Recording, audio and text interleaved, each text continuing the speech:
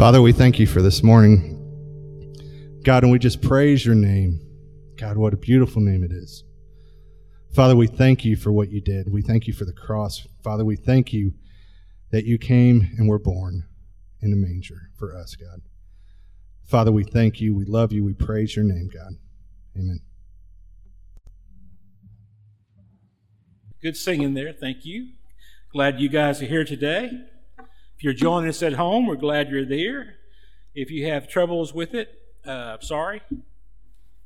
Don't know how to fix it for you. We're working on it.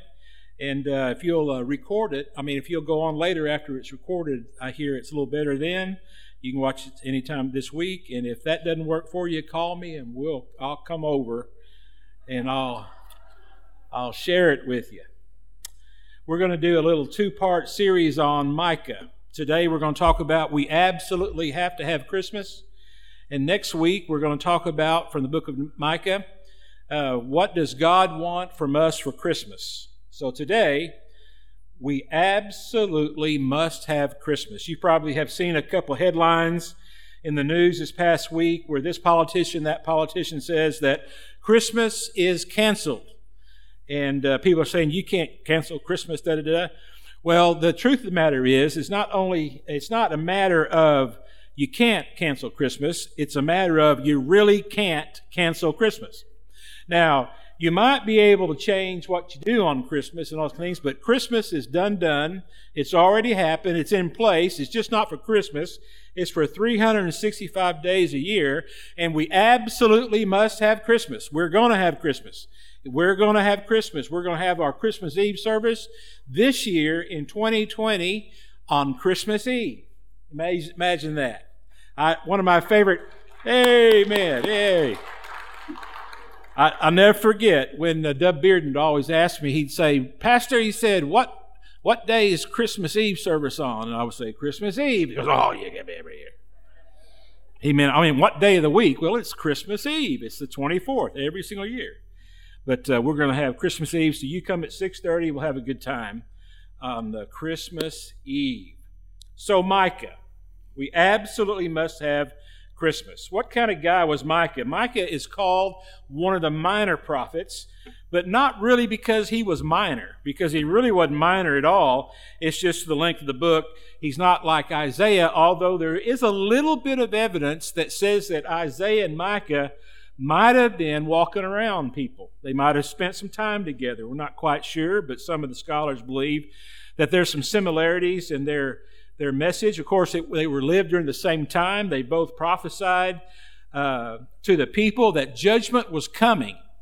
That judgment was coming, that because of we'll find out why judgment's coming, but the Assyrians are going to be used by the hand of God to bring about judgment on them. And it's also interesting that both Isaiah and Micah have some scripture that we will look at from Micah's point of view today that looks towards the incarnation or the coming of Christ or the coming of the Messiah. God enters the world, and we understand that to be God became a man, which is our Christmas. So what kind of guy is Micah? Let's real quickly kind of get a mindset of him a little bit here. Micah 1:8 says, therefore, and we will find out here in just a moment why he's saying this, I will mourn and lament. He is grieving over the situation that the people of Israel, Jerusalem, Samaria find themselves in. He said, I will walk around barefoot and naked. What he says. So he's really disturbed with what's going on. Now, you can discuss all you want to about what it means to be barefoot and naked. Is this just saying him like a little saying that he's using to say that he's going to be really vulnerable? That could be, but it says, I will walk around barefoot and naked. Vulnerable or barefoot and naked. Either way you look at that, he is really moved by their situation. He is serious about their situation. He has an urgency about it. And he's going to do all he can to be a spokesman for God to hopefully bring about some change in the lives of the Samaritans and the people that live in Jerusalem, the Judeans and the Israelis. He said, I will howl like a jackal. I will howl like a jackal. So you think about a jackal out there, you think about a wolf, you think about a coyote. Man, in the middle of the night, you can hear him, can't you? There's some howling going on. The king of the wilderness at night. And he says, and moan like an owl. So he's going to be hooting and hollering about the situation that is taking place in both Samaria and Jerusalem. He says in verse 9, for my people's wound is too deep to heal. It has reached into Judah, even to the gates of Jerusalem. Verse 9 lets us know that he's not like Jonah, that he's preaching against the people and he's glad for it. Now, it's one thing for the prophet to come and preach at the city gate and preach that judgment is coming. There's a difference between feeling grief over that and being glad about the judgment that's coming. Man, Micah, he felt, he hurt, he had pain. There was great turmoil in him. He said, I'm going to be naked and barefoot. I'm going to howl like the wolves. I am going to moan like the owls do. I'm grieving over this. For my people's wound is too deep to heal. They've done gone too far. I've done spoke with the Lord, Micah is saying to us, and the sin has gone too far. God has turned them away. God is letting them do their own thing, much like we see in the gospel, in the book of Romans, we see Paul referring to that God just gives people over to their own way if they reject repentance, if they refuse to acknowledge that God's word has come, that he just turns them over. It's one of those situations in Micah's day. And he hurts over it. We also see in chapter 3 a little bit more about Micah to find out what kind of prophet he was. He says in verse 8, but as for me, I am filled with power, with the Spirit of the Lord. I am filled with justice and strength to boldly declare Israel's sin and rebellion. And he says, man, I'm filled with God's Spirit. I'm filled with power. And we're going to see here in just a moment that he's not like the other prophets that aren't willing to speak up to the pending judgment that's about to come. So, those verses just simply, I think, tell us that Micah is sincere, Micah is vulnerable, Micah is devoted, and there's an urgency in Micah to warn the people about the judgment that is to come. And he's willing to warn people about the judgment. He's just not saying everything's fine, everything's good, just do your own thing, live it up, whatever you want to do, it's all good. No, he's laying down the truth. So, first of all, Micah brings the word from the Lord. Verse 1, chapter 1, verse 1.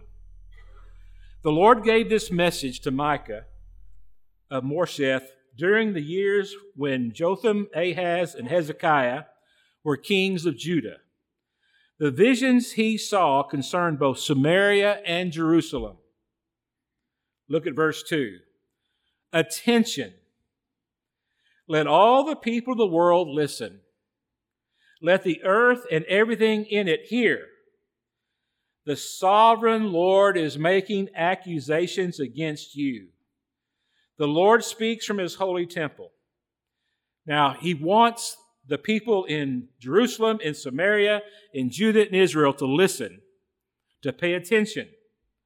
And look what he says in verse 3. Look, the Lord is coming. The Lord is coming. From our perspective, we look back and we see that Christ became a man, and in the beginning was the Word, and what Word was with God, and the Word was God. And John 1:14 tells us that Word, we beheld His glory. From our perspective, we look back to this coming of Christ. From these folks' perspective, they look forward to the coming of the Messiah, to the incarnation, that God becomes a man. Now, Old Testament people were saved in exactly the same way as New Testament people. Our understanding is more clear about what the atonement was going to look like. The shedding of the blood on the cross, the giving of his life willingly to die on the cross for our sins. He was laid in the tomb, and 3 days he was resurrected from the tomb. Looking back, that's our understanding. But if you're living in Jerusalem in Micah's day, you're looking forward to the coming of the Messiah. Both Old Testament and New Testament people were saved by faith. We are saved believing in what God has provided for us in his plan of salvation. We are believing in the shed blood of Christ. The Old Testament guy, it says in Romans 4, it says that Abraham believed God and it was credited to him as righteous. And so in the Old Testament, their salvation is based on faith, believing God's way of salvation. When they would go do the things that God said for them to do, they were to do so in faith, just like we do in faith. And so there was a problem in the land. They had quit believing God. They were no longer repenting of their sin. They had fallen into a dull, boring, untruthful religion. And there was no pricking of the heart. There was no movement of the Spirit in the people. There was no devotion to the things of God. There was no devotion to the temple. There was no devotion to the Word of God. And they had gone their own way, just like today. When people reject the message of Christ, when they reject the good news that God became a man and they walk away, they choose not to believe in him, they choose not to repent of him, the same situation that the people found themselves in during this time, they find themselves in during our time. No difference. Unrepentant sin.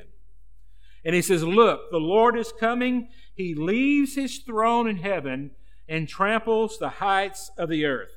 Now, Micah 1:3 is never ever used in the Christmas story. It's never ever used in any of our devotional books around Christmas. But look at Micah 1:3.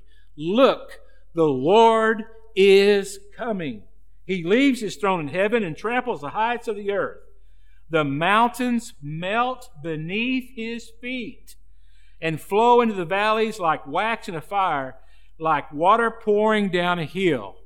Now, this is saying to me that when he comes, things are going to be very, very different. There's going to be a power.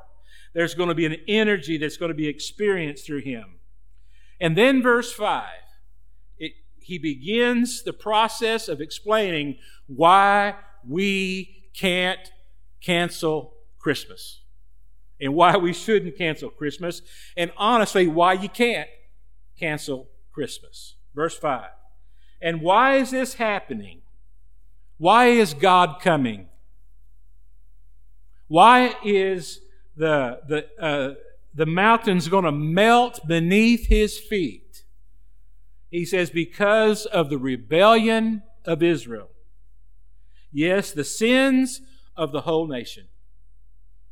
Jesus had to come because of the sin of people. When we celebrate Christmas, you realize that the heart of Christmas is that we were lost in our sin and we were without hope. There were no possibilities. We weren't going to make ourselves right through our own actions.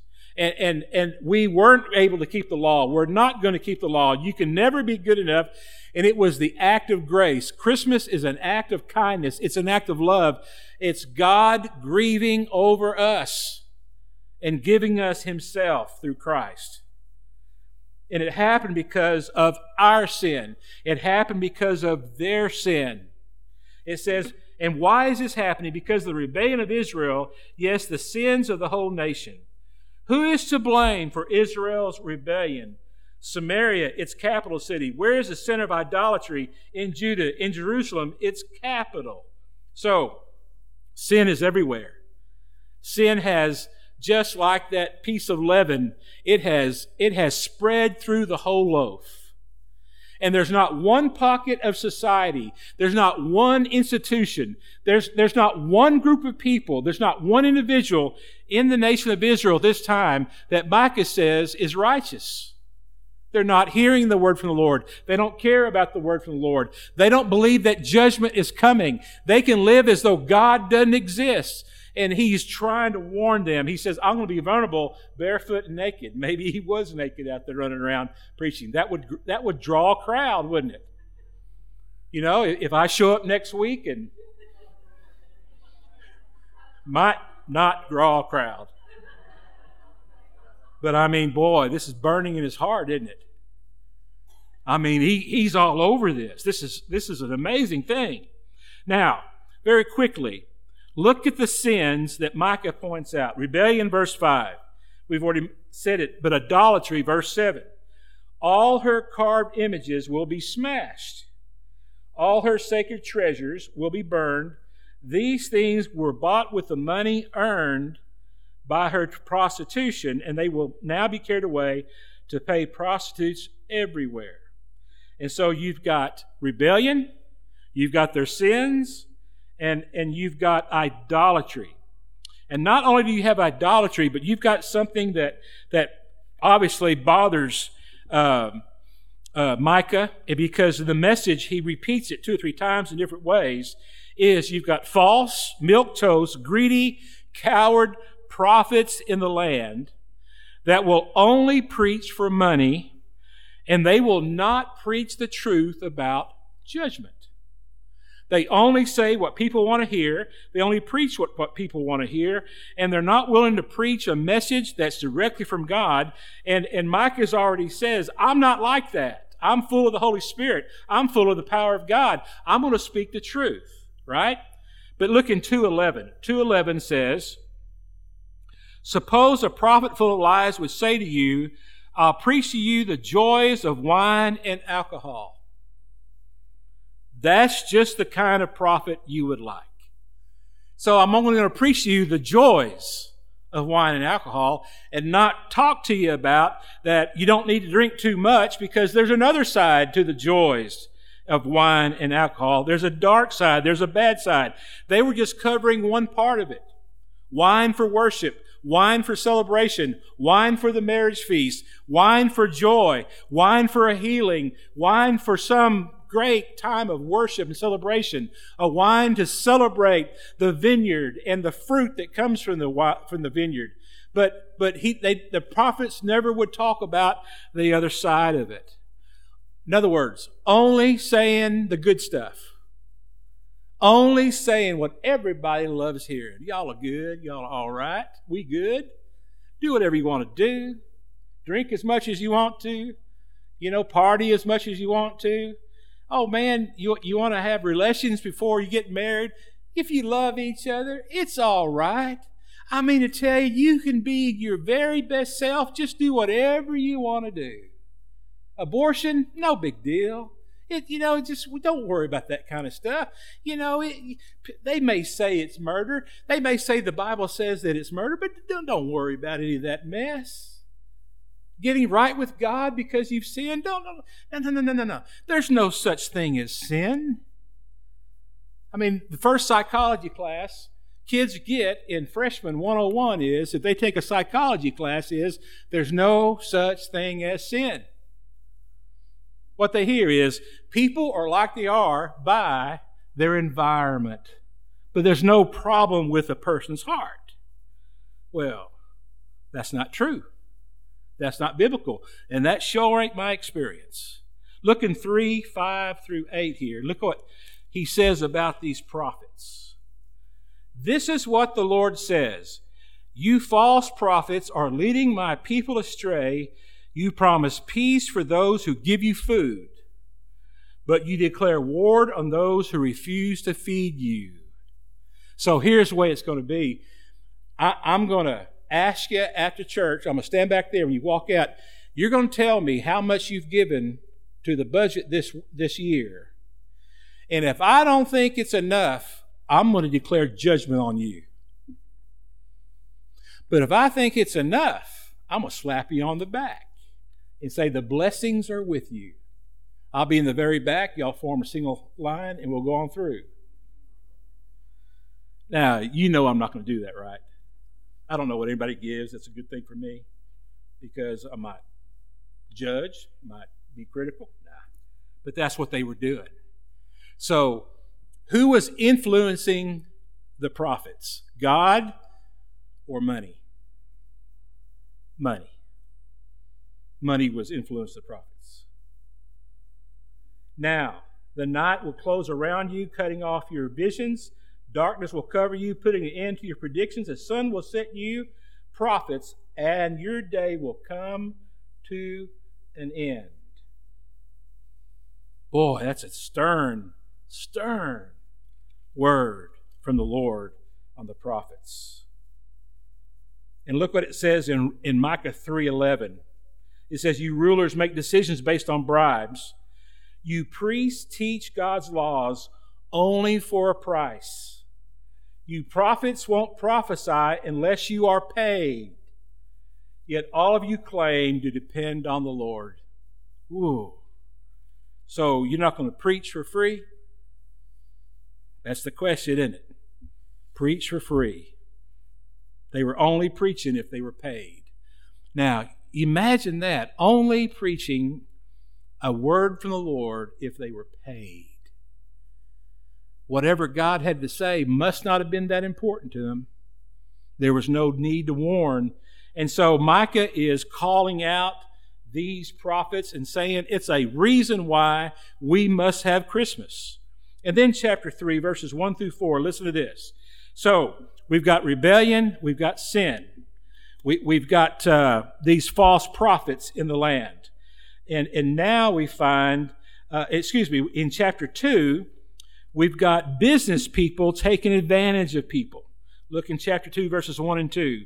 What sorrow awaits you who lie awake at night, thinking up plans. You rise at dawn and hurry to carry them out, simply because you have the power to do so.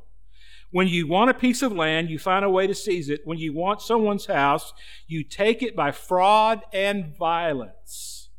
You cheat a man out of his property, stealing his family's inheritance. So these business people would be in bed at night, coming up with ways to trick people out of their money, fleece people out of the money, to mistreat people and cheat them out of their money. And he's calling those money makers out for taking advantage of people. So you've got the business leaders who are guilty. You got the prophets who are guilty. You got the people in the nation of Israel who are guilty. And now look in chapter 3, verses 1 through 4. Yep, you got the leadership. You've got the politicians. You got the politicians. I said, listen, you leaders of Israel. So he's speaking to the leadership, the politicians. You are supposed to know right from wrong, but you are the very ones who hate good and love evil. Hate good and love evil. You skin my people alive and tear the flesh from their bones. So Micah is describing a situation where the people who are in leadership in their country believe that the people they lead are there for their pleasure and the leaders are not there to serve them. Does that sound familiar? Does that look familiar to you today? Isn't that something? That was in Micah's day. That was 700 years ago. 700 years before Christ came. It's been going on a long, long time. You are the very ones who hate good and love evil. You skin my people alive and tear the flesh from their bones. Yes, you eat my people's flesh and you strip off their skin and break their bones. You chop them up like meat for the cooking pot.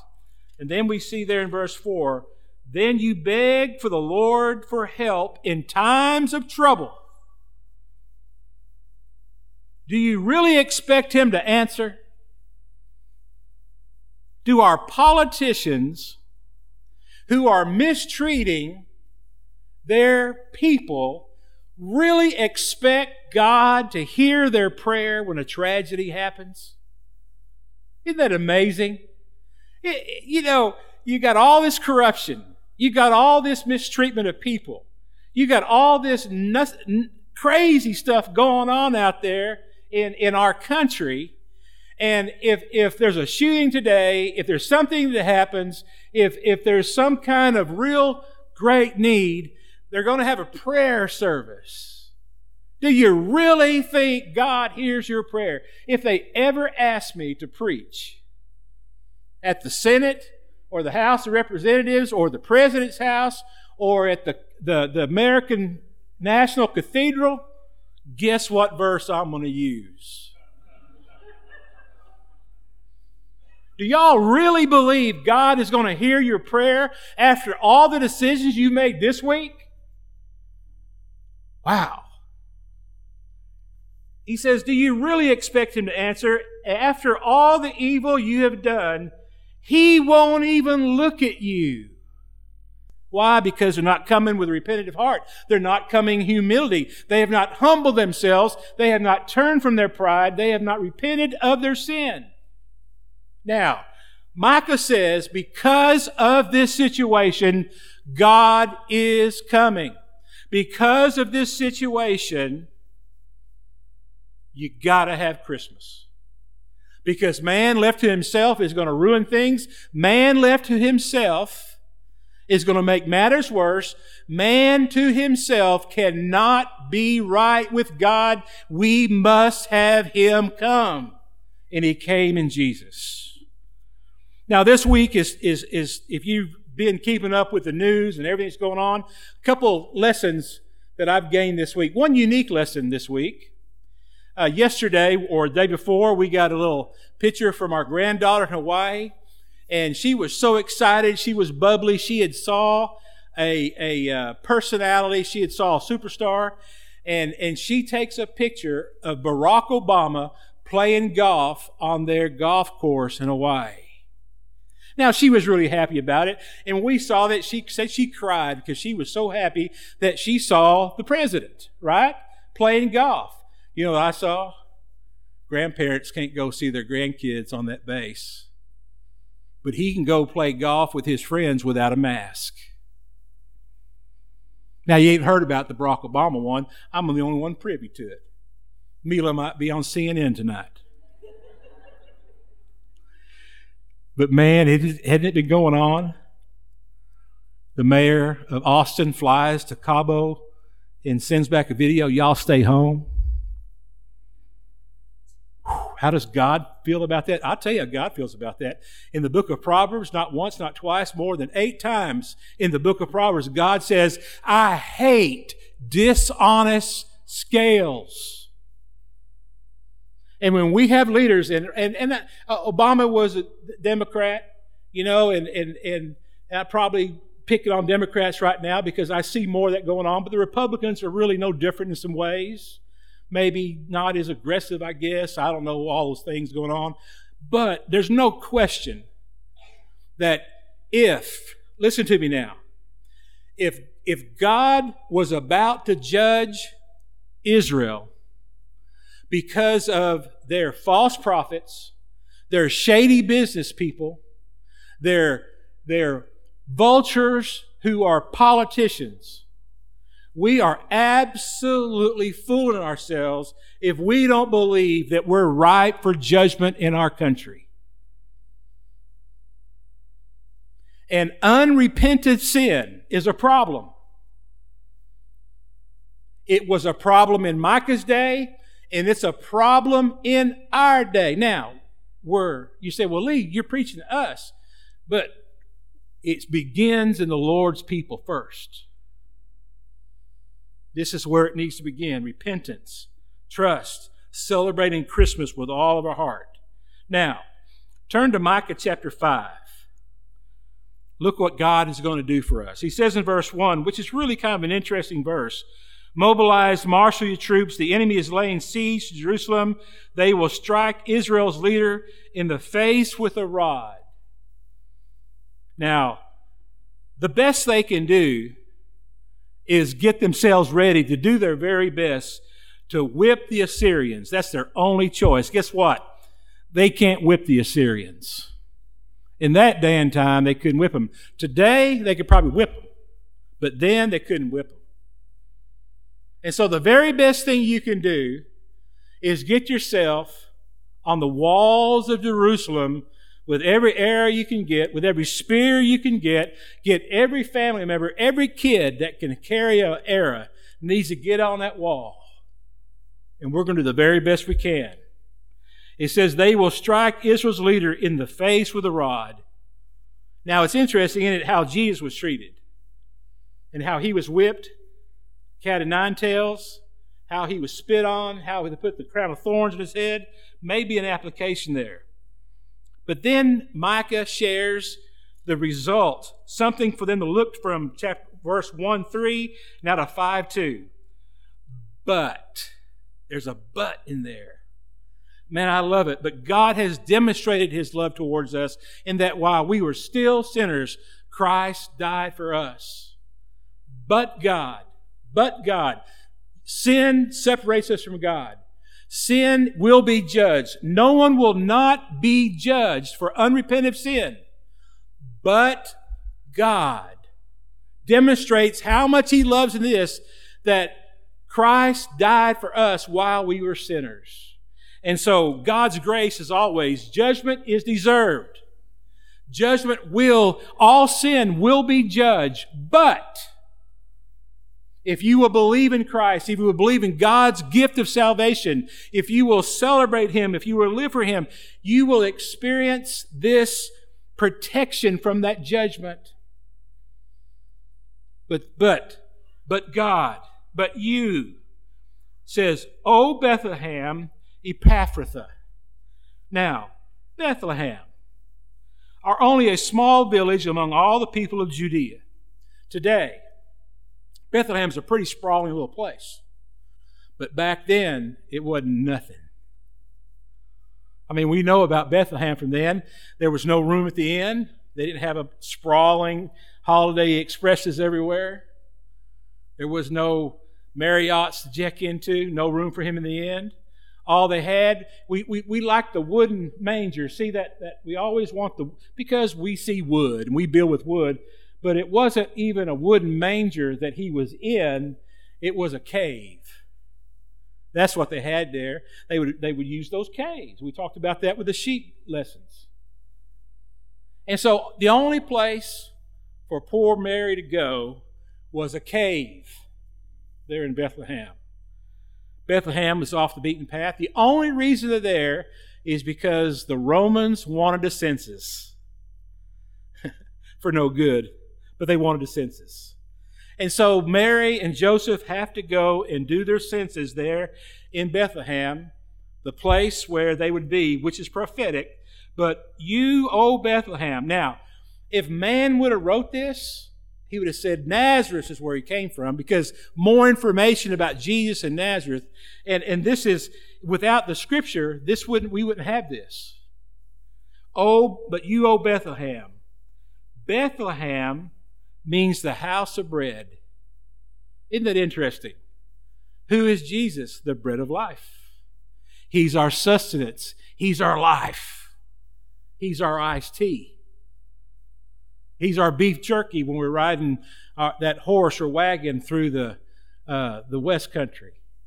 You know, back 200 years ago, we need some jerky. We're not going to make it. Everything else is going to spoil. Bread was the least likely thing they had that would spoil with them. It was the source of life. And Ephrathah, from the Ephrathites. They weren't really significant in any other way. It was a small band of people, and they were the ones that's probably believed to be the ones that first went to this country and settled there. And it was because of Rebekah's grave. And they're there. Interesting, Ephrathah means fruitful. But you, O Bethlehem, the house of bread, fruitful. Yet a ruler of Israel, whose origins are in the distant past, We understand that to be He's always been. There's never been a time that He wasn't. He's always been. Will come for you on my behalf. The people of Israel will be abandoned to their enemies until the woman in labor gives birth. Ooh, absolutely no hope. Now, from Micah, only a few hundred years go by with any word from the Lord. But from Malachi, there is a period of 400 years where there's no word from the Lord. None. Zero. Nada. Nothing. They were overcome by the Greeks. They would practice in the temple and do things, and Antiochus pours the pig's blood all over the altar. Bad times. Over and over and over, bad times. Jewish, but not Jewish spiritually. Jewish as a nation. Jewish as a culture. Jewish as a people, but not a spiritual attachment. And Micah said, that's the way it's going to be before the ruler comes to Bethlehem.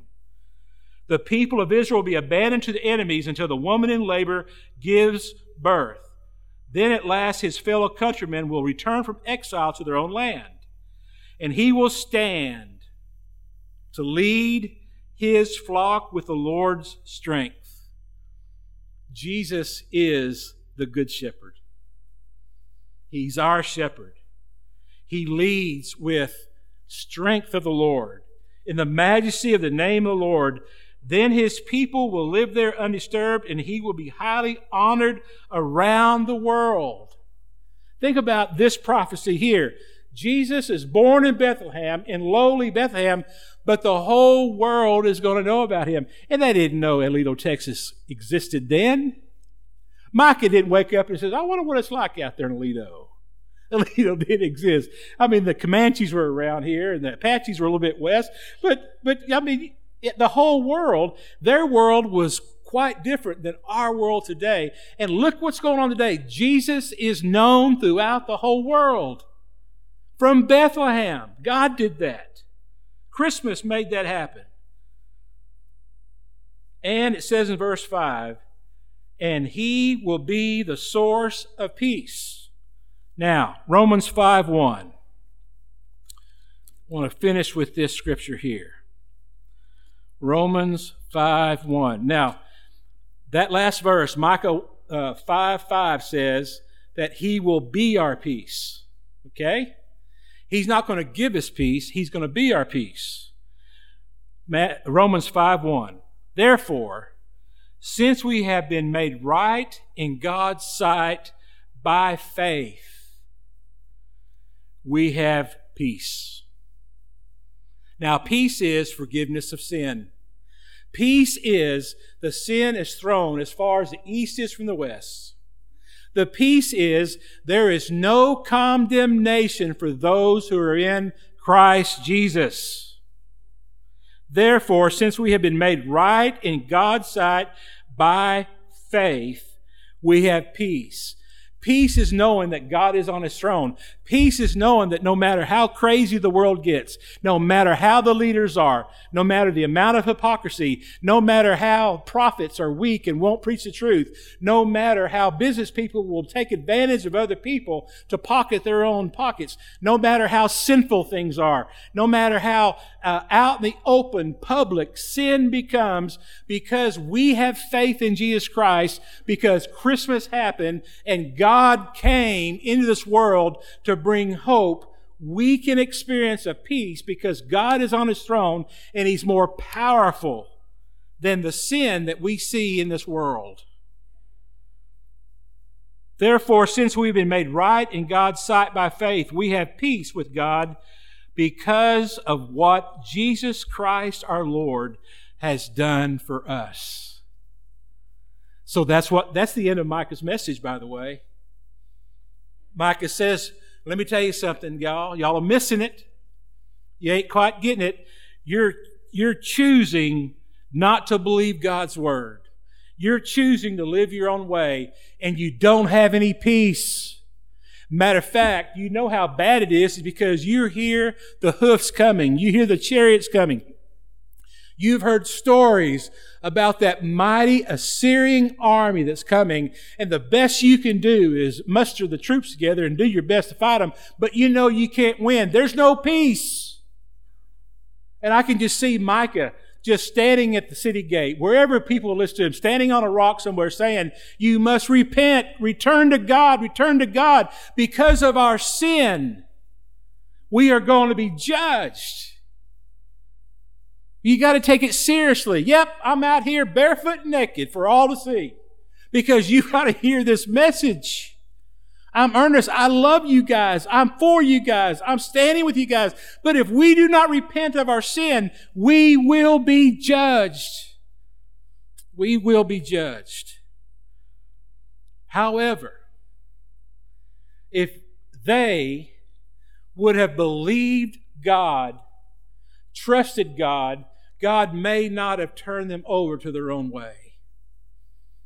Now, with the scripture we'll see next week where God turned them over, God already knew they were not going to repent. So that's not God being callous, that's God being God. And that's something we need to understand. But for us, for our understanding, for our experience, this is it. If we do not repent, we will be judged. If we repent, if we return to God with all of our heart, if we will believe Him, we are made right in God's sight by faith, and we have peace with God because of what Jesus Christ, our Lord, has done for us. Help us, Father, to worship you with all of our heart this Christmas season, because, Lord, we absolutely needed you to intervene. Lord, we can't make it on our own. We can't never be good enough.